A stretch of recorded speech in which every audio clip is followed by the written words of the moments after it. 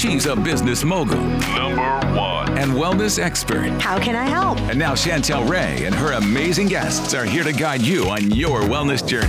Time to level up. Welcome to the Waste Away podcast.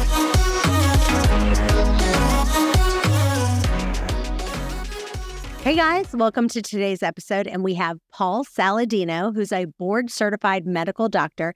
And we are going to be talking all about how to take your health to the next level. I'm super excited. I've been following all of Paul's stuff. He actually lives in Costa Rica, right near one of my best friends. And so it's an honor to have you on the show. Welcome, Paul. Thanks for having me on. It's good to be here. All right. Well, tell us a little bit about your story and how you got to doing what you're doing. I grew up in a medical family. My dad's a doctor, mom's a nurse, which means that I was exposed to medicine as a kid, and also means that I got over-medicated as a kid. Like many kids, I had allergies, I had asthma, and I had eczema, which is part of this atopic triad. But for whatever reason, with all of this medical background in my family, there was never any attention to the foods I was eating. I think my parents wanted to do the best I could, but they didn't necessarily think about that stuff. And instead I got medications for my asthma, inhalers, pills, allergy medications, allergy shots. So I think that I grew up as a kid over-medicated, and that was frustrating for me. I had a love of science in school and college, and I thought about going into medicine. But after college, I actually took 6 years off and was a ski bum. I traveled. I spent time in New Zealand. I thru-hiked the Pacific Crest Trail. Eventually, I ended up back in medicine, first as a physician assistant. I worked in cardiology for 4 years, and then I went to medical school at the University of Arizona, and then did residency at the University of Washington in Seattle. And during the time when I was in medical school, I had the time as a PA shaping me in my medical focus and my medical perspective. And what I mean by that is that when I was a physician assistant in cardiology, I quickly realized that what I was doing and what I saw the medical system doing seemed broken to me. It didn't seem like we were getting to the root cause of an illness. Just like my parents hadn't really been addressing the root cause of my issues as a kid, which I took into my adulthood. I had eczema throughout my adult life. The medical system wasn't doing that. We were really good at diagnosing things and giving them a fancy name and prescribing medications, which sometimes help, but almost all the time have associated side effects, which are sometimes worse than the original thing you're trying to fix. And I just wasn't interested in that. I think that for whatever reason, philosophically, I wanted to understand what was causing illness. I think that I'm more of an engineer than a doctor in my mind, and I want to know how things work.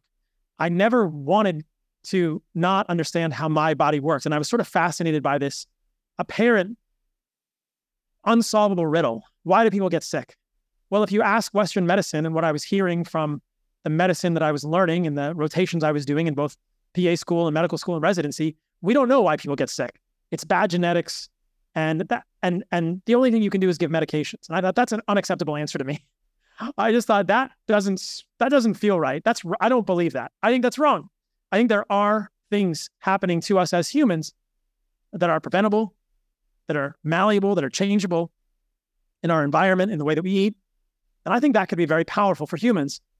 And this chronic disease epidemic that we have, whether it's autoimmune disease, eczema, psoriasis, autoimmune thyroid disease, lupus, depression, dementia, cancer, cardiovascular disease, stroke.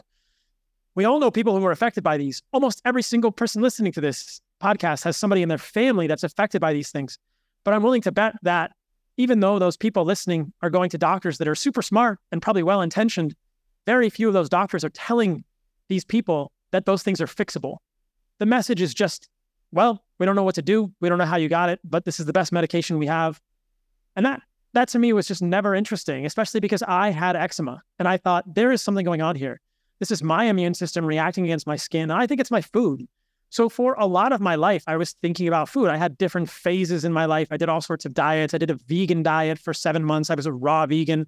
That didn't help my eczema, but I got bad gas and lost a lot of lean muscle mass. So I got way too skinny and underweight. I did paleo. I did autoimmune paleo. I did all sorts of different dietary strategies. And most recently, I found myself in my residency in Seattle with a pretty bad flare of eczema, eating what I thought was a really darn good diet. It was paleo. It was almost entirely organic, So I was eating fruit, I was eating vegetables, I was eating nuts and seeds, I was eating some mushroom extracts, I was eating grass-fed meat.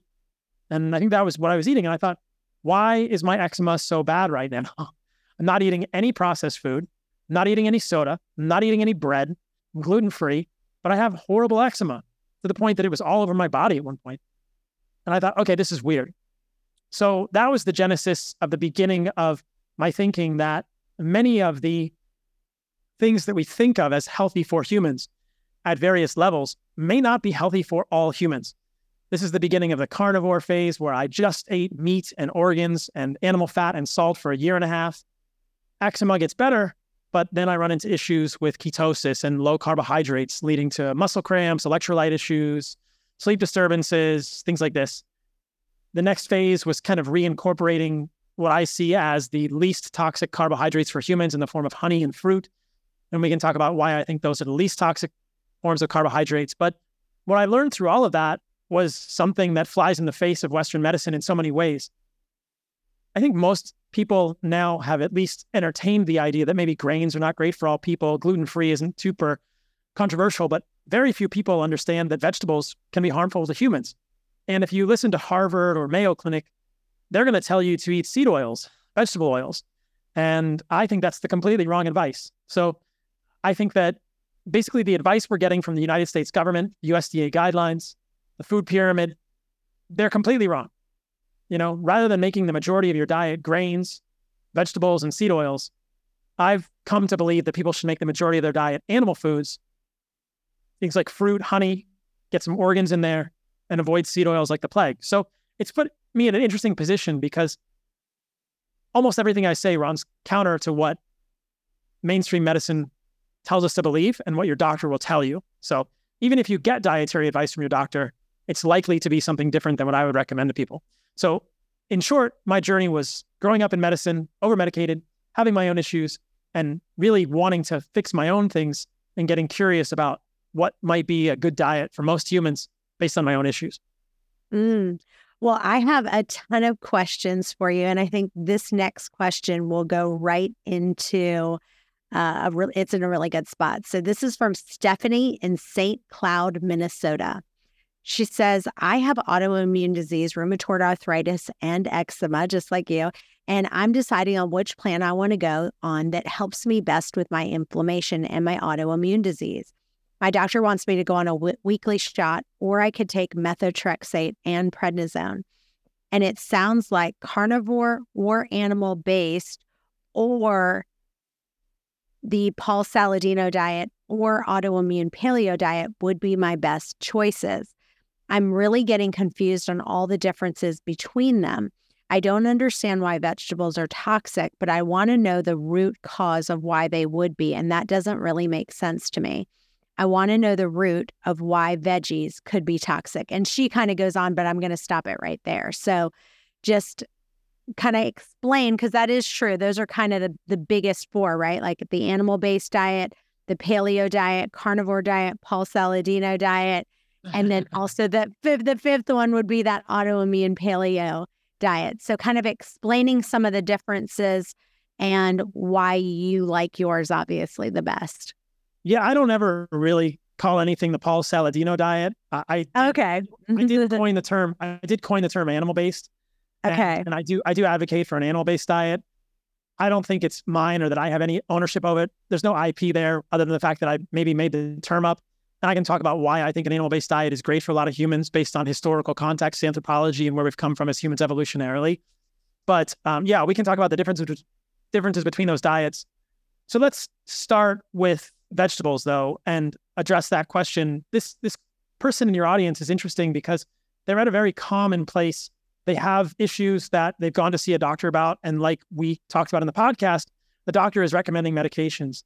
And those medications may be effective for her rheumatoid arthritis, which is probably manifesting as joint pain or joint destruction or other pervasive symptoms with RA, which can be quite systemic in the human body, and eczema. But those medications are going to have side effects. I mean, methotrexate is there to prevent basically the formation of B vitamins in the human body, and it can cause it has all sorts of negative side effects in terms of blood cell formation and anemias, and it's not a benign drug. And certainly whatever shot she's taking is a biologic, probably a monoclonal antibody against something like TNF alpha, which is tumor necrosis factor alpha. And when you take those monoclonal antibodies, it may calm down your immune system, but then you're at a much higher risk of community-acquired pneumonias or blood cancers, leukemias, lymphomas later in your life. So you don't really go messing with the way that nature has designed the human body with medications or monoclonal antibodies without paying a dear price later in life.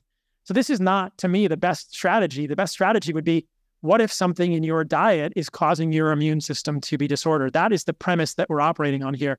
That is the premise that I think Western medicine is missing. And so my take on this is, what are the most immunogenic foods? What are the foods that are going to essentially piss off your immune system the most? So most people will understand that probably processed food, which is a broad term, and I can define that more specifically, are probably going to piss off your immune system. I don't think seed oils are great. We can talk about why that is later in the podcast. But it doesn't sound like this person is even thinking about eating a processed food diet. She's mainly thinking, okay, I'm going to eat a non-processed food diet. What are the next things that could anger my immune system and to be triggering these autoimmune conditions? Rheumatoid arthritis and eczema are both autoimmune. The immune system is reacting against the human body. And so I think that we have to remember that the immune system, the majority of your immune system lives around your gut. It lives around your small intestine, around your large intestine, in a layer of cells called the lamina propria. The majority of your immune system lives there. And so your immune system is programmed by genetics, by your history, where you've come from, but also there's a lot of crosstalk between your environment, specifically your gut luminal environment, what things you put in your body, and your immune system. There's a very thin layer of cells called an endothelium, a gastrointestinal epithelium, that kind of demarcates the inside of your body from the outside of your body. The inside of your body being your immune system and the lamina propria, the outside of your body being everything you're putting in your mouth that then passes out your anus eventually, is outside of your body, but it has a crosstalk. It has an information that it gives to your body. And that layer of immune cells in your gut is where it's really ground zero. It's where everything happens. It's where either the gut cells are healthy and they're tightly linked and the immune system on the other side is not getting pissed off, or these gut cells and the bacteria that are inside your gut are getting disordered. The populations are kind of off because something in your diet is irritating that gut lining, or is changing the population of gut flora, changing the bacteria in your gut, changing the mucosal layer in your gut, which sort of coats that bacterial layer and coats that endothelial layer in your gut. So that interaction between the foods you eat and your immune system is really paramount. So let's go to vegetables, and I'll tie these two things together. If you think about a plant, don't think about vegetables, just think about a plant. You are a plant. You are rooted in the ground. You can't run away. So in my book, The Carnivore Code, which I wrote a number of years ago, and I give this analogy to, imagine being buried up to your neck in the sand, and your face is painted like a soccer ball, and then a big truckload of kids arrives, and they don't have anything to play with. They're going to come over and kick your face. Like, your face is painted like a soccer ball, you're buried up to your neck in the sand. That's how plants probably feel when herbivorous animals, when animals that want to eat their leaves or their roots or their stems come around. The plant can't run away from you. Animals can run away. They have defense mechanisms. They can gore you. They can bite you. They can kick you, all these things. Plants can't run away. What does that mean? It means that over the last 450 million years of coevolution between insects, animals, and plants and animals have been at a constant war, a chemical war. Plants must develop defense chemicals, especially in their above ground parts, but also in their below ground parts, to ward off unchecked consumption by animals, insects, fungi, or else plants and these sorts of things that want to consume them would never coexist. So what are vegetables? Vegetables are leaves, stems, roots, and seeds of plants. These are the parts of a plant that a plant must have if it wants to pass its genes to the next generation. Basically, the plant stem is used to prop up the leaves high enough so the leaves can gather sunlight and make glucose. Plants make sugar. They make their own food from the sun. It's sometimes stored in their roots. So plants use roots, stems, and leaves to make energy, to make babies, which are seeds, and then they move those seeds to the next generation. And at every step of that path, that plant's DNA, all of that plant's energy is going into maintaining the plant, but moving it to the next generation. It's like us as humans. We have children, we move our DNA to the next generation. That's part of why we're here for a lot of people. That's why plants are on the earth. If plants want to continue, they're moving their seeds. In order to protect those seeds, they must put defense chemicals in the seeds. They must put things like oxalates, digestive enzyme inhibitors, things like, other toxins in some cases. Plant seeds are frankly toxic, neurotoxins, lectins, which are carbohydrate binding proteins. I mean, ricin is one of the most historically used toxins out there. And it's a lectin. It's a carbohydrate binding protein derived from a plant seed. Ricin, the ricin letters were famous in the 90s or early 2000s. I think Obama was sent a letter that was contaminated with ricin. There's a big, like, ricin is a major toxin for people that were around in the 1990s, early 2000s for chemical warfare. That's derived from a plant. That is a lectin. And that lectin goes into your body and deactivates all of your ribosomes. And these are where the proteins get made in the human body. So plants have defense chemicals, especially in their seeds. But remember that grains, nuts, seeds, and beans are all plant seeds. If you plant those, they're all going to grow into plants. And so seeds are highly defended. You can look at any seed and find lots and lots of defense chemicals. And you can do the same with leaves. Spinach is a great example. We've been told, Popeye, eat your spinach. But that spinach is full of oxalates. Oxalates are technically dicarboxylic acids. Functionally, they accumulate in the human body and cause, in many people, some people, the most common type of kidney stone, which is calcium oxalate.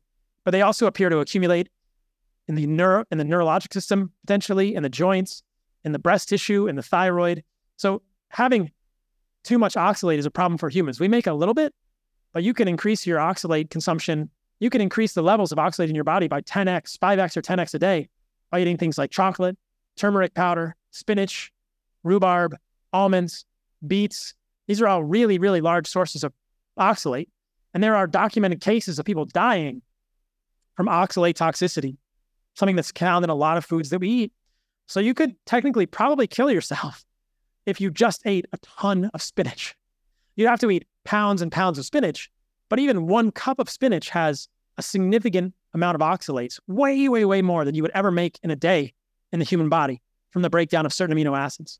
So kale, broccoli, cauliflower, Brussels sprouts, these are all in the brassica family. They contain a family of compounds called isothiocyanates. These compounds exert their defense actions by inhibiting the absorption of iodine in our diet. So your thyroid doesn't work well without iodine, which is a mineral that you need to make thyroid hormone, the sort of master regulatory thermostat hormone in the human body. Oatmeal is a seed. Oats are a seed. We think of them as a grain, but oats have been thought of as a very good breakfast for humans. But oats contain so many problematic things for humans. They contain phytic acid, which is a large molecule like chelate minerals, prevents their absorption. Oats contain saponins, along with quinoa is another common source of saponins. These damage the gut directly. Oats are contaminated with heavy metals because they actually contain genes that hold on to heavy metals. So oats have all sorts of defense chemicals. Chocolate, people don't like to hear this, but chocolate contains pretty significant amounts of lead and cadmium because of the way that those heavy metals are accumulating in the seeds of that plant. So these defense chemicals can prevent us from absorbing nutrients that we need to make building blocks for humans. They can directly damage the gut. They can indirectly damage the gut, like lectins, which are prominent in things like beans and seeds. These seem to disrupt the gut flora in major ways. And they can, inhibit our digestion of these foods, causing all sorts of issues. So what you have with vegetables is warfare. If we make the majority of our diet vegetables, you're eating the most defended parts of plants. End of story. You're eating the most highly problematic foods for humans before processed foods came around, right? If you look at indigenous cultures, the Hadza, the Khoisan, the Samburu, they don't eat a lot of vegetables. In fact, they really don't eat, quote, vegetables unless they're starving. What do they want to eat? And the anthropologists, Frank Marlowe, have done these studies. They eat meat, they eat honey, they eat berries. When they eat meat, they eat the organs, they eat the whole animal. They eat something called the baobab fruit. And their least favorite thing is tubers. So a lot of times when they eat the tubers, they just chew the fiber and they spit it out and they just get the starch or the water out of the tuber. Sometimes they cook them, but it's pretty rare. You don't see the Hadza eating salads. Our history as humans, we didn't eat salads. We didn't eat a lot of seeds unless we were starving. They're survival food. They're fallback foods. But we've been told to make them the majority of our diet. And I think that's where a lot of humans run into problems. Some people can tolerate some vegetables. And yeah, if you cook the vegetables, you can detoxify them somewhat. But if you look at them on a per defense chemical basis, a lot of those defense chemicals are resilient to cooking. Saponins, you can't get rid of saponins. Phytic acid, you can't cook it out. You can ferment phytic acid out, but you can't ferment saponins out. There's like no way to get rid of them. You can't get rid of lectins very easily. You have to pressure cook the heck out of something if you're going to get rid of lectins. just cooking your oatmeal, just cooking your beans doesn't get rid of lectins. You have to pressure cook them at very high temperature to get rid of lectins a significant way. So you end up with people eating raw vegetables, undercooked beans, grains that are not fermented. Like, if you want to eat a lot of vegetables and plant foods, you have to detoxify it. But none of us has time for that, and nobody wants to do it. And why would you do that when you can get the same nutrients you get in those foods in much more bioavailable forms in greater amounts with much fewer toxins in animal foods? So that's the explain that. So what would you, if you wanted to do that with the vegetables, what would you do? So if you wanted cauliflower, let's say you were just like, I'm dying for cauliflower right now, what would you do so that you felt like your body would digest it and process it easier? You'd have to do the experiment and be very honest with how your body's digesting it. You probably want to pressure cook it and then maybe ferment it. So you'd probably have to spend 2 days preparing your cauliflower before you even eat it. So you wouldn't just want to boil it, because even boiled cauliflower, you're still going to have isothiocyanates being transformed into their active forms in your gut, inhibiting the absorption of iodine. So you'd want to boil it, pressure cook it, and then ferment it. So you've got a 2-day process to prepare the cauliflower. You might as well be starving. Like, you better not have anything to eat if you're going to spend that much time making cauliflower the least amount toxic. Now, people think of sauerkraut. A lot of people like pickles. Well, pickles are a fruit because they're a cucumber. We didn't talk about fruit yet, but I'll talk about how that's different than all the vegetables, because fruit is different. But cabbage is a leaf. Cabbage is a brassica leaf.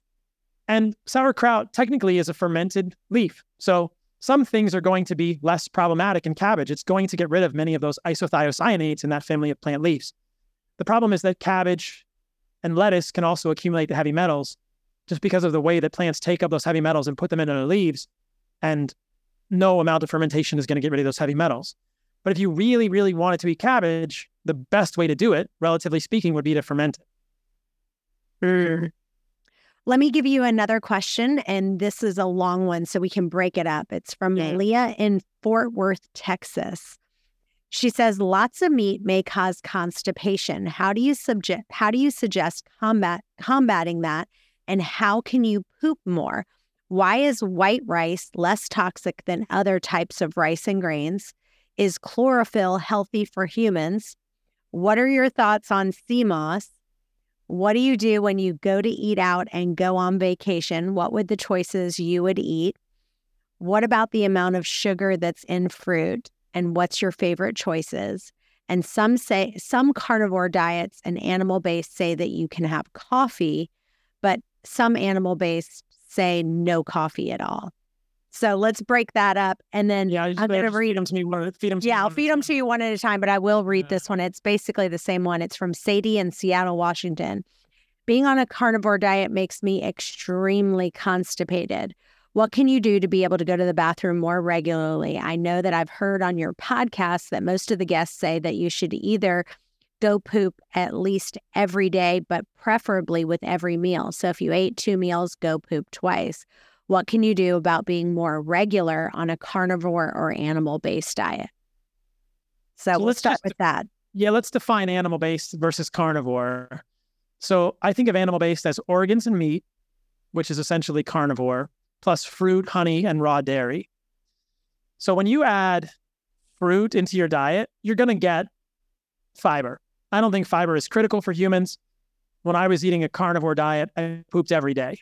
I definitely pooped less because without fiber, the volume of your poop is smaller. And some people might think they're constipated, but I think some people have a gut that's not super healthy and you might need a little bit of fiber as you adjust. I think also that as people adjust their amount of fiber in their diet up or down, you can run into issues with the gut adjusting. So I had a friend recently that changed to an animal-based diet. And after the first 2 days, she said, I haven't pooped. And I said, well, how much fruit are you eating? And she said, I'm eating a lot of fruit. I said, okay, good. Give it another day. And by the 3rd day, she was pooping just fine.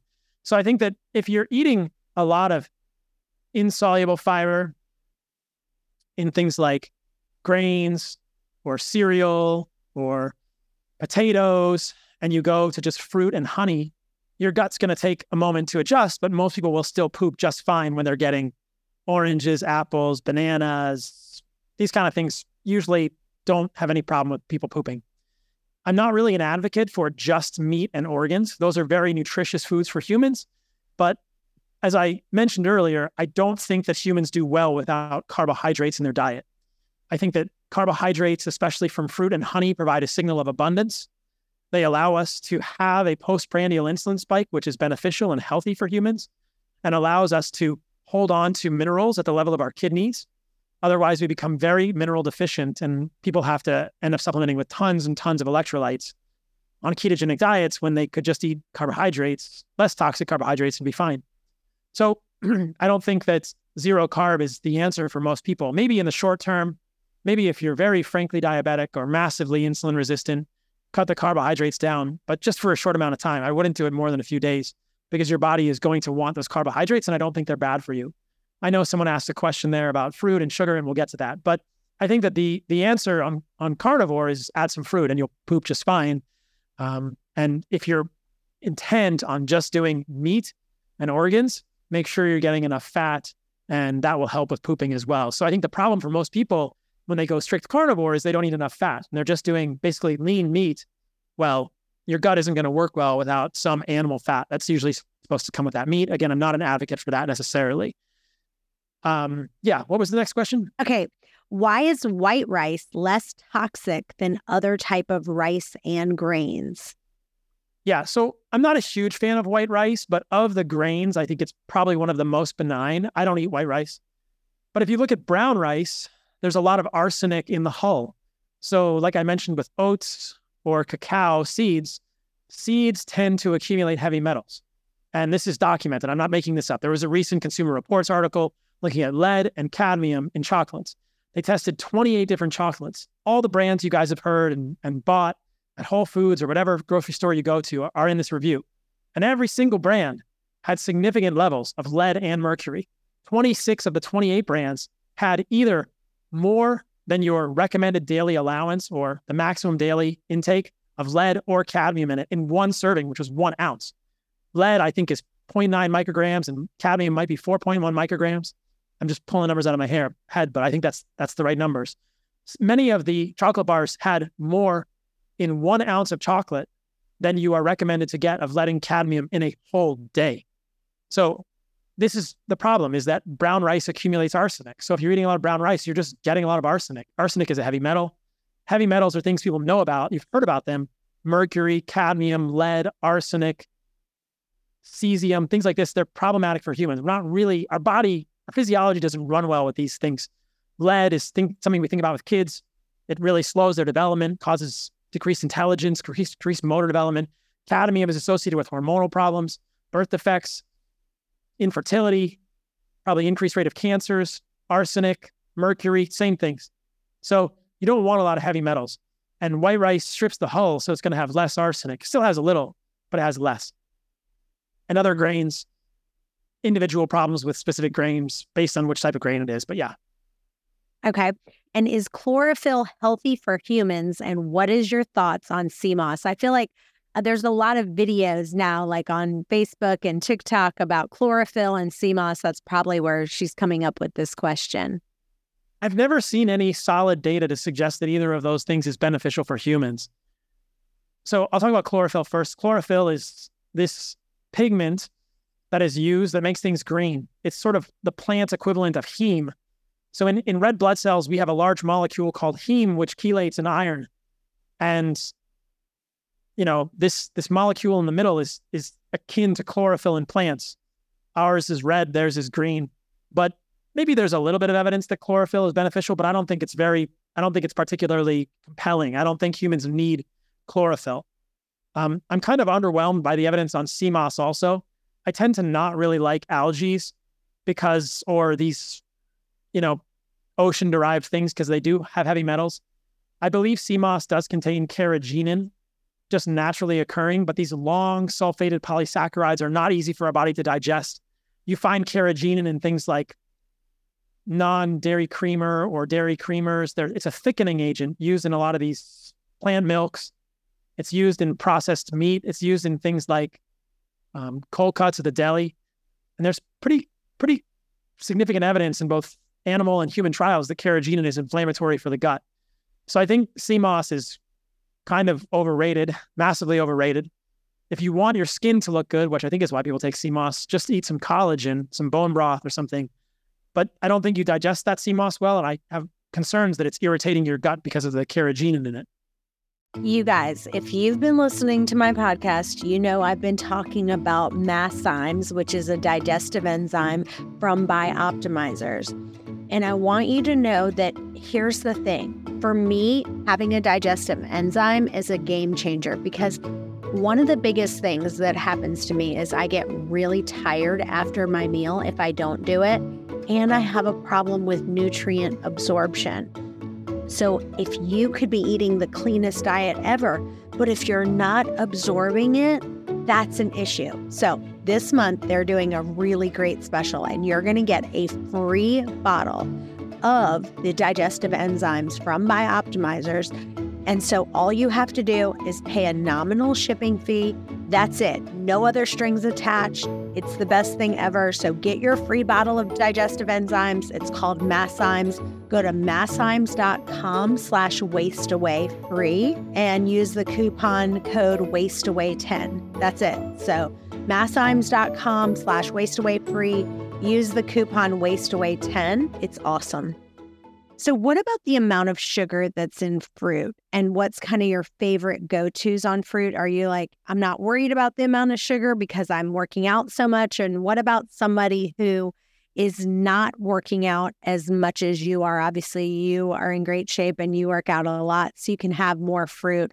What would your recommendation for someone who's not wanting to eat too much fruit, but where's that balance?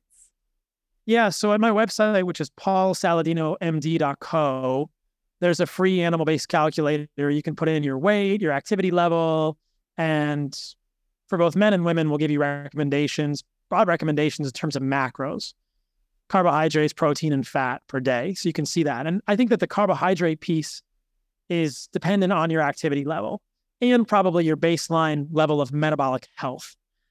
So for people who are moving a lot and are metabolically healthy, you can probably eat as much fruit and honey as you want, almost. I mean, I'll have 200, 300 plus grams of carbohydrates a day from fruit and honey and lactose in raw milk. And I think it's fine. I mean, it doesn't change my metrics of insulin sensitivity. I don't gain weight. The more I eat, the better, actually, in terms of hormonal health and energy and sleep. So, but if somebody is not as active, maybe they're only working out a few times a week, or they just do a light walk in the morning, you can scale down the carbohydrates. If somebody is coming to the program and they are insulin resistant, they're obese, they want to lose weight, or they're diabetic, then I think you can scale down the carbohydrates even more, but I wouldn't do zero carbohydrate. So I would say for most people, the bottom end of carbohydrates is around 100 grams a day. I don't think you want to get any less than 100 grams. The top end, I mean, who knows what the top end is? I mean, I've worked with NFL players and I recommend 400 grams of carbohydrates a day. Fine, 500, do it. So there's a large range in terms of carbohydrates. Now, we talked about rice. People are not used to getting that amount of carbohydrates from fruit and honey because those are simple carbohydrates and they're quote unquote sugar. But if you look at the medical literature, I have never been able to find or had anyone present me with a piece of literature that shows that fruit is bad for humans. There's great evidence that even fruit juice, blood orange juice, regular orange juice improve endothelial function. Grape juice improves endothelial function. Fruit juice improves endothelial function. Endothelium is the inside of your vessels, the blood vessels. It's also the inside of your gut lining, but now we're talking about vascular endothelium, not gastrointestinal epithelium. So endothelial function is improved by fruit juice. People fear the sugar in fruit, but it doesn't. I talk about this all the time. There's no evidence that it's harmful for humans. It doesn't cause insulin resistance. It won't cause you to gain weight. If you're massively insulin resistant, it may cause a slight bump in your blood sugar, but I don't even think it's going to be that bad. There's studies in diabetics where they give them 125 to 150 grams of honey per day. That's 10 tablespoons of honey per day in a diabetic, and their insulin sensitivity gets better. So there's lots of evidence that honey is even beneficial for odontal health for your teeth. There's lots of evidence in the dental literature that honey is beneficial. It's antibacterial. It's been used to treat all sorts of bacterial infections in the mouth and elsewhere. It's associated with many cardiovascular benefits. So don't fear fruit and honey. Now, if somebody is not used to doing a lot of honey, I get most of my honey in milk. So I'll drink a number of glasses of raw milk per day, and I'll put honey in my milk. I don't fear it. But I think that people can use things like white rice or sweet potatoes, which are kind of in the middle for me. They're kind of in the gray area, the yellow zone, if they want to increase their carbohydrates. But I don't think things like grains are great sources of carbohydrates for humans. And I certainly don't think that processed sugar or sodas are good sources of carbohydrates for humans. So, but I wouldn't fear fruit, and I wouldn't fear the sugar in fruit. It's clearly beneficial for humans. And I think that the reason sugar broadly gets a bad rap is when we conflate data looking at things like high fructose corn syrup or highly processed sugars or foods containing highly processed sugars, and we try to conflate that with things like fruit and honey, which are non-processed. If you actually look at high fructose corn syrup, which is a completely different thing than fruit sugar, you'll find that it's often contaminated with all sorts of negative things, even heavy metals in that, from the way they process it. Organic solvents from the way they have to extract it and make it. So high fructose corn syrup technically should be fructose and glucose, but it's also fructose and glucose plus a whole bunch of other contaminants. Have you heard of this thing called a peel? It's a coating that's being sprayed on avocados, apples, lemons, limes, and a few other fruits in the United States. And it's derived from seed oils. And those seed oils, it's grapeseed oil, is made into mono and diglycerides, which is going to probably cause a significant amount of trans fat. But the other problem with a peel is that if you look at the actual data, you'll see that when they spray this thing on the fruit, it's contaminated with all sorts of heavy metals and heptane, things they use, organic solvents they use to make it. So I believe palladium and other heavy metals are in this appeal coating, which is going on foods. And it's just a very small little label on the food. It's on that little sticker you see on the food. And there's a number and there's a barcode, but there's a very small little thing in there that says appeal, APEEL. So it's the same idea with sugars. If you have a highly processed sugar, high fructose corn syrup or others, is that sugar contaminated with things that could be causing us to think that they're problematic for humans? Well, answer this for me. With some carnivore diets, they say that you can have coffee, but animal-based says no. Explain why you aren't a big fan of coffee. So if I answer this question about coffee, and now that I've already talked about chocolate, people are just going to stop the podcast. But I'll tell you this. At this point, I'll just plead the fifth, but I'll actually tell you guys, you can just skip over this part if you want, if you don't want me to ruin your coffee. I don't think that coffee is the worst thing that most people are doing in their life. And, my friend that just started doing animal-based was continuing to drink coffee, and I think she feels fine with the coffee.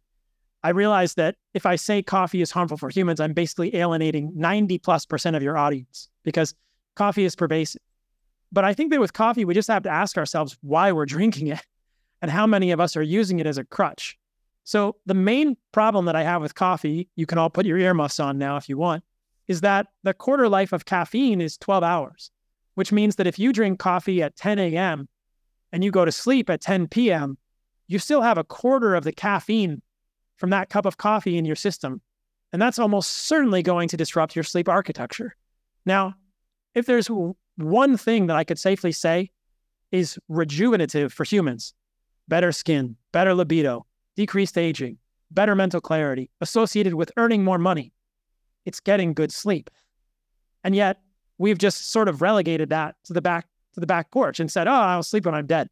Or I'm working so hard, I'm only going to get 5 hours tonight. Well, this is a Faustian bargain. I would not do anything that messes with your sleep architecture. It's a horrible bargain. And so things like alcohol, things like CBD, THC, marijuana, benzodiazepines, Ambien, Lunesta, all the sleep medications, Benadryl, they all will negatively affect your sleep architecture. Even if you're doing something like having a drink of alcohol at night before you go to sleep and it helps you feel sleepy and relaxes you, it's negatively affecting the way your brain and your body are working in concert to bring you through your stages of sleep. So sleep architecture is what matters. That's pay dirt. And having a quarter of the caffeine that you drank at 10 a.m. in your system when you go to sleep is probably not great for optimal sleep architecture. And I think that people might say, oh, I want to do decaf coffee. Well, yeah, okay, great. Decaf coffee is probably better in some ways. Aside from the caffeine, a lot of coffee is going to be contaminated with mold toxins, pesticides, and other things. So yeah, you could probably find a coffee. I know there are coffees out there that are organic, that are wet processed and don't have mold toxins. And those are going to be better than regular coffees, but they're still going to have caffeine. So I just don't see a way around it. And I think that most people I don't drink coffee. I have, it's a short time in my life when I was in physician assistant school, but it just gave me palpitations. And believe me, I loved it. I mean, a mocha, like coffee and chocolate, great, amazing. Got me hyped up, got me focused. I don't even know if I learned any better, but I was definitely like jittery. But it's just, to me, it's not worth it. And most of us, I think, are probably just kind of stuck between a rock and a hard place in terms of how busy our lives are, our commitments, our sleep, our families, our jobs. And I get it. I don't think coffee is the right answer to that, but that's why I'm not a huge fan of it. But having said that, I think there are a lot of people who eliminate many things from their diet and feel really great on animal-based, with organs, with meat, with fruit, with honey, with raw dairy, and they still drink coffee and they're fine. So take that for what you think, take that with a grain of salt. Yeah. So one of my really great friends started following you, and she actually FaceTimed me, and she started taking liver, and she literally was like, okay, I want you to watch this. So she took the liver, she sliced it up with scissors. She probably put the pieces about this big, and she was like, watch how easy this is. So she literally took it, she swallowed it. It took 2 seconds. She actually had a friend over, and she was like, see how easy this is? It's just like taking a vitamin. So I want you to talk about any tips on how to take liver and why you are such a fan of literally eating raw liver. Yeah. So I went to Tanzania a few years ago, and I spent time with the Hadza, some of the last remaining hunter-gatherers on the planet. I wanted to see it firsthand. Believe me, they ate everything. They ate the whole animal. The day after we killed an animal, I ate the brain with the hunter who killed it. But if you look at what's available for us as humans today, most of our families have kind of lost our ethnic traditions. But in almost every ethnic tradition, whether you're Middle Eastern, my family's Mediterranean from Italy, Asian traditions, South American traditions, Central American traditions, Native American traditions, whatever ethnicity your family is from, 2 or 3 generations ago, your ancestors were eating liver, without a doubt, and they were relishing it. And the reason that this sort of wisdom has been passed down is because liver is very nutritious. It's basically nature's multivitamin. And that may sound trite, but it's incredibly deeply true. If you look at the nutrients in meat, and I'm talking muscle meat, whether it's hamburger or steak, they're great. You've got zinc, you got B6, you got B12, you got some K2. But if you look at liver, it really complements what's in muscle meat. And there are many unique nutrients found in organs, specifically liver as a powerhouse of these, that are difficult to obtain outside of liver. Other B vitamins like folate, riboflavin, biotin, which we know people think about for hair, skin, and nails, more K2, choline, things like copper to balance the zinc. And you and I had talked about copper. I know you had somebody on your podcast recently with copper and the importance of copper. And, you eat an ounce of liver, you're getting basically the perfect amount of copper by many people's estimation. So where do you get copper otherwise? There's not a lot of copper in red meat. So this is a metaphor that I sometimes maybe misuse. Like meat and organs are like peanut butter and jelly. They just go together. They're supposed to be eaten together. You kill an animal respectfully with your tribe. You celebrate that. You celebrate the fertility that it's going to bring to the tribe. You celebrate the strength it's going to bring to your family. You never waste the organs. When I was with the Hadza, they used hunting dogs, and the dogs got the stomach and the intestines, but everything else was eaten by the tribe, whether it was the brains, the heart, whatever, the liver, the pancreas. But I think if you're going to start with an organ, start with liver. Heart is the easiest one to start with. In fact, my friend here who started animal-based was going to get heart today. Heart is the easiest one, but liver is sort of unique from heart. Heart is kind of like muscle meat, but has more coenzyme Q10 and a little more taurine, so heart is valuable too. But I think the easiest way to eat liver is just to do it raw. Now, there's always a risk of eating a raw food, whether it's a raw vegetable, a raw fruit, or a raw animal organ. So you want to know the sourcing. And you want to trust your producer, and with liver, you probably want it to be previously frozen. Are there examples of people who have gotten sick eating raw liver? Yeah. If you look at the literature, there's a lot of examples of people who have gotten sick eating raw spinach. So choose your risk, choose your own adventure here. If you don't want to eat liver raw, you can cook it. But the reason that I like to do it raw is because there are unique nutrients in liver that are probably somewhat degraded when you cook the liver. So I just think, okay. Wait, I want to ask you about that. So you're saying, like, first find a good butcher where you're going to get it. But then when you said, like, if you went to a butcher, what were the questions that you would want to know about that liver? And otherwise, if you didn't get it raw, then you wouldn't be able to cut it up like in those little tiny slivers and be able to take it like that. So do you understand what I'm saying? Yeah. So if I talk to a butcher, I want to know, is this grass-fed and grass-finished? Do you use any pesticides like Roundup or glyphosate on your property? How are the cows treated? Are the cows vaccinated? I don't want them to be, are the cows given hormones? Are the cows given antibiotics?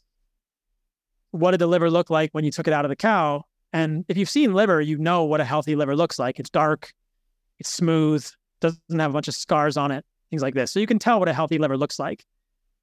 And yeah, that's the main things with that. You can do it frozen, or you can do it raw, or you can do it cooked, or you can do desiccated organs, which we'll talk about. So as far as raw milk and cheese, here locally in Virginia, it's actually illegal to buy raw milk. I'm on a subscription, so I can get it through a creamery that I know, and they actually deliver it, and we just pick it up each week. We can pick a gallon of raw milk. But I want you to kind of talk about why can you go to the grocery store and pick up raw cheeses, but for raw milk, it would be illegal? Yeah, I think because the cheeses are aged. So if it's a raw cheese, it can't be a young raw cheese. It has to be a 60-day aged raw cheese. And there is this history with raw milk that gives raw milk a bad rap. So in the early 1900s, when cities were popping up around the United States and we had this industrial revolution, prior to that time, when people were drinking milk, it was 100% raw. 150 years ago, there was no such thing as pasteurized milk. It was all raw milk. And historically, humans have always drunk raw milk. The Maasai are famous for this, the Samburu. In fact, they mix it with blood, which you don't have to do, but I've had it and it's nutritious, or it's delicious. It's pretty tasty. So raw milk is common. And if you are just careful with how the cow is treated and you clean the udders, super safe for humans. The problem historically was that when cows were being milked in cities, they were being fed the swill, which is technically the byproducts of alcohol fermentation, so the worst grains, and they were being milked in subsanitary conditions, and people started getting really sick from raw milk, and then pasteurization comes in. People still wanted milk. They found benefits of milk, and they wanted pasteurized milk because they didn't want to get sick from raw milk. So if we lived in 1910, we wouldn't be doing this podcast virtually, but we would probably prefer pasteurization over the quality of milk that we could get in cities. So let's back up and talk about why you'd want to drink milk in the first place. Milk is quite nutritious for humans, especially raw milk. There's a very large amount of data suggesting that it's beneficial for humans of all ages, both children, and adults, at the level of the immune system, which is really quite eye-opening. I went to the largest raw milk farm in the world, which is in Fresno, California. It's called Raw Farm. And I got to see how they do it firsthand. And I learned so much, and I got to see, the producer of this farm, the guy that started it, and his family doing it. And we went through all the references we could find. I mean, there's studies in kids showing that children who grow up drinking raw milk on or off farms have lower rates of asthma, eczema, allergies, and hay fever. I wish I'd had raw milk as a kid. Probably because when you heat the milk, you change the conformation of some of the proteins in milk that are beneficial for humans, like whey protein, casein, other immunologic factors in the milk. I also grew up drinking skim milk because my family was afraid of fat, because my dad was a doctor and he was indoctrinated into this idea that milk fat is bad for humans, when now there's many, many meta-analyses showing that butter and butter fat and dairy fat, saturated fat, is beneficial from a cardiovascular perspective, or at least neutral. There's very little evidence that dairy fat is harmful for humans.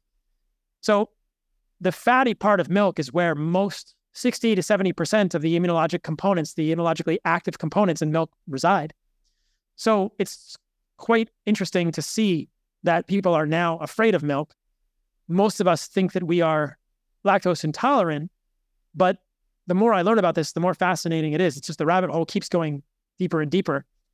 you realize that raw milk contains bacteria that are needed to make the lactase enzyme. So I'm lactose intolerant, but I don't have any problems drinking raw goat or cow's milk now because I've been drinking it for a little while.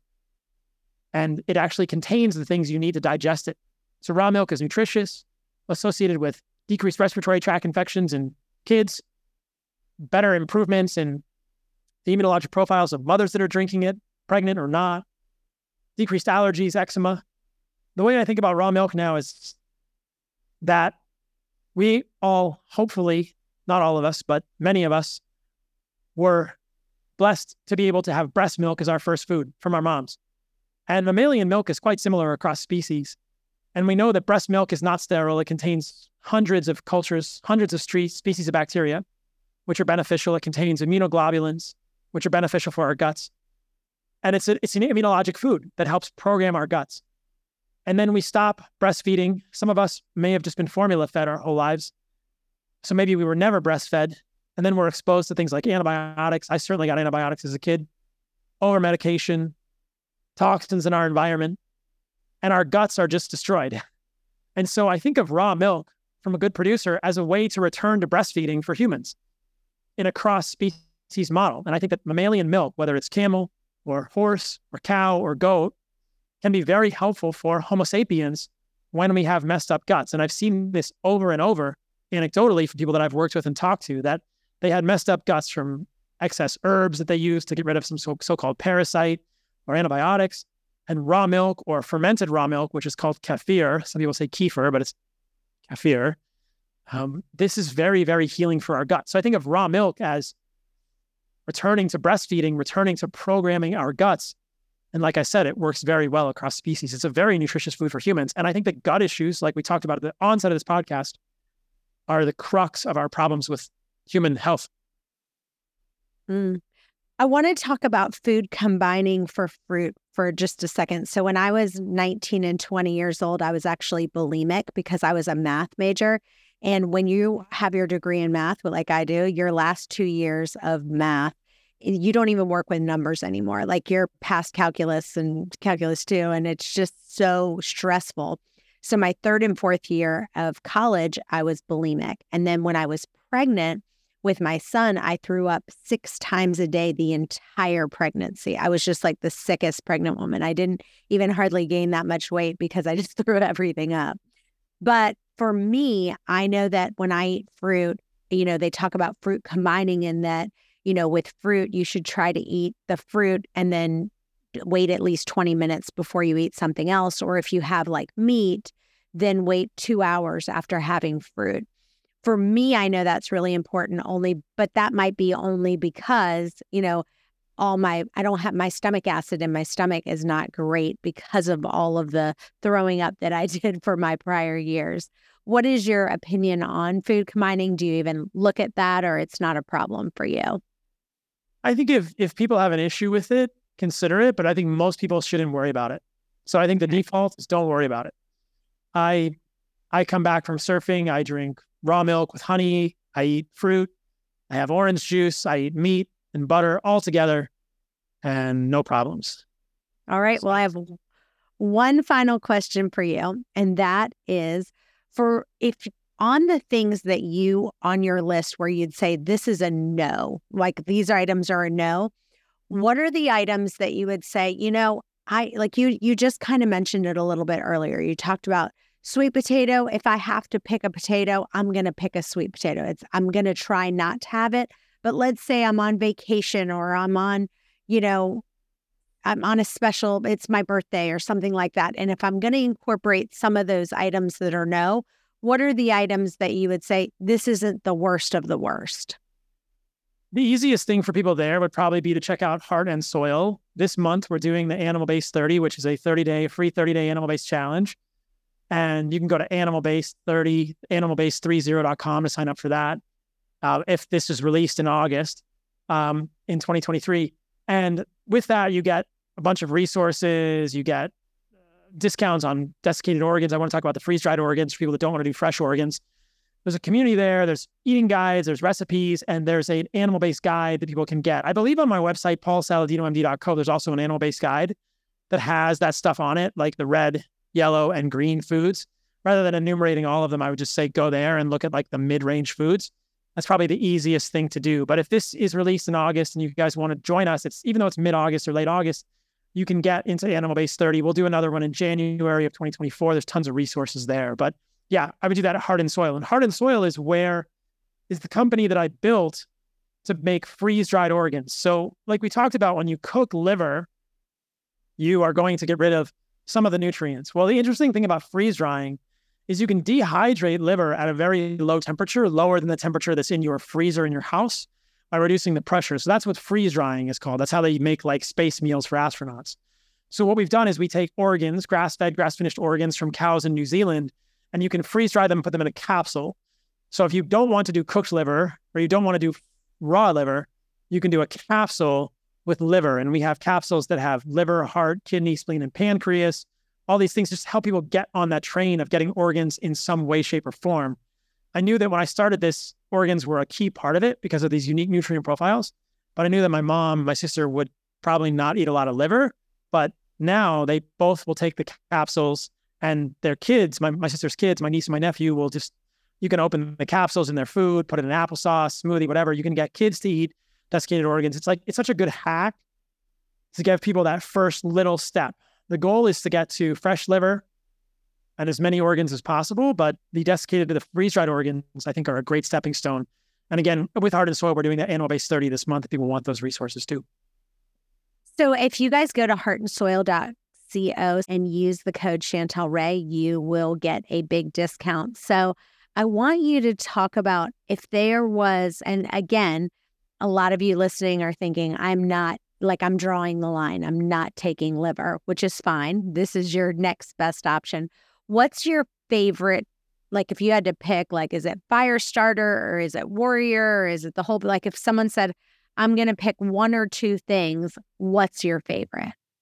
So I would imagine a lot of your audience is female. There's a supplement that we have at Heart and Soil called Her Package, which is pretty incredible for women. It contains liver and kidney, but it also contains uterus, fallopian tubes, and ovaries.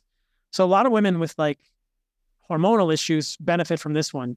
For the guys, there's something called Whole Package, which has testicle, blood, and liver. And the reviews on both of those are really, really cool. So I think that's like the men and women's supplements. And then broadly speaking, the overarching multivitamin is just beef organs, which is a broad array of organs: heart, liver, kidney, spleen, and pancreas in a capsule. And again, you can open them, put them in a smoothie, or just take them with fluid. It's pretty easy. Yeah. And you guys, this really is like the most nutrient-rich supplements that you can find. And they are amazing. I have tried them. I absolutely love them. So just go to heartandsoil.co, use the coupon code Chantel Ray, and save some money there. So Paul, if people want to learn more about you, where can they find you and where they can follow you? I'm at Paul Saladino MD on all the socials. And the website is paulsaladinomd.co. So Instagram, Twitter, which is now called X, I think. YouTube, I've got a channel and a podcast. I've got a podcast, which is the Paul Saladino MD podcast. So if you search my name, and my last name is spelled ironically like salad, Saladino. Oh my gosh, I never thought about that. That's hysterical. That's the common joke. So yeah, so you can find me anywhere if you just search Paul Saladino MD. And it's basically like salad. I said no, right? Like salad. I know, yeah. No. Yeah, salad, no. Exactly. Or, yeah. Good way to remember it. Well, your videos that you do, you guys have to follow him. The videos that he does are absolutely amazing. They are life-changing. And I just want to tell you, I just am so grateful for the work that you're doing. And I truly believe if you have autoimmune issues, I personally have a lot of autoimmune issues. To me, this is one of the best diets out there because in order for you to, like you said, you've got to heal your gut. And this is the most gut healing protocol that you can possibly do. So it might seem like it's stringent. It might seem like it's hardcore, but you have to kind of weigh out the options. Like, okay, am I going to take methotrexate? Am I going to take prednisone? Am I going to take all these other things that are completely toxic for my body? or am I just going to heal my gut through what I'm eating? So I just appreciate you really have kind of taken your life and just said, you know what? I care so much about people's health, and you are making such a huge impact on so many lives. And so I just personally wanted to say thank you for all you're doing. You're making huge, huge impacts, and I'm grateful for you. Thank you. I'm grateful people find the content valuable. And I think that the idea is sometimes if you start a diet intentionally, then you can liberalize it later once you figure out what's going on. But start with, animal-based, I don't think it's that limiting, but because you can eat all the different types of fruit, you can eat raw milk, you can eat cheese, you can eat honey, you can eat meat and organs, and things like squash and avocado. These are fruit, right? So they're not vegetables. We think of them as vegetables because they're green, but they're fruit because they have seeds. And again, all this information is at hardandsoil.co or at paulsaladinomd.co. And so there's a lot of variety there that people might not be aware of. And then once you're feeling better, once your autoimmune issues are fixed, or your gut is fixed, or you're pooping regularly, or you're feeling better, you can start to add things in one at a time and see what works for you and do your own experimentation. The goal is always to help people arrive at the most diverse, most interesting, most quality of life and enjoyable diet possible. But I think for a lot of people, the road to there needs to be done with intention, or you don't really understand the foods that are causing issues. It's crazy to see, but I can't tell you how many people I've met at this point who just say, I cut out vegetables and I feel so much better. And I think, damn, that's cool. Like, their joint pain goes away, their autoimmune issues go away, they have more libido, they sleep better, insomnia, depression, dementia, and some people, it's wow. Okay, not everybody's going to have massive issues with vegetables, but for a lot of people, they're not great because of all these defense chemicals. And if you cut them out, you don't feel any different, bring them back in your diet. But if you cut them out and feel better, that was free. Right. And there's so many people who are like, I feel like I'm doing everything right? Like, they're like, I'm doing this, I'm perfect, I'm check, double check, double check. And then they still feel bad and still have joint pain and still have all these things. So this is something to really try. And what's so funny is I actually started your protocol, and all of a sudden, one of my friends in Costa Rica took a picture with you, and she snapped a picture. She's like, look who I saw. Well, I had just started doing that. That's funny. Your protocol like a week before that, if not a couple days. It was just a miracle. So that's awesome. Yeah. It's great to connect with you. Thanks for having me. Yes. Thanks so much for being here. And you guys stay tuned. We've got another episode coming up in just a few. Bye-bye for now. Hey guys, thanks for listening to today's podcast. If you enjoy the podcast, it would mean the world to us for you to leave a review on iTunes to get this podcast out to others that may have the same questions that you do. And as always, if you have a question that you want answered, email those to questions@chantelrayway.com. Thanks again, and we'll see you next time.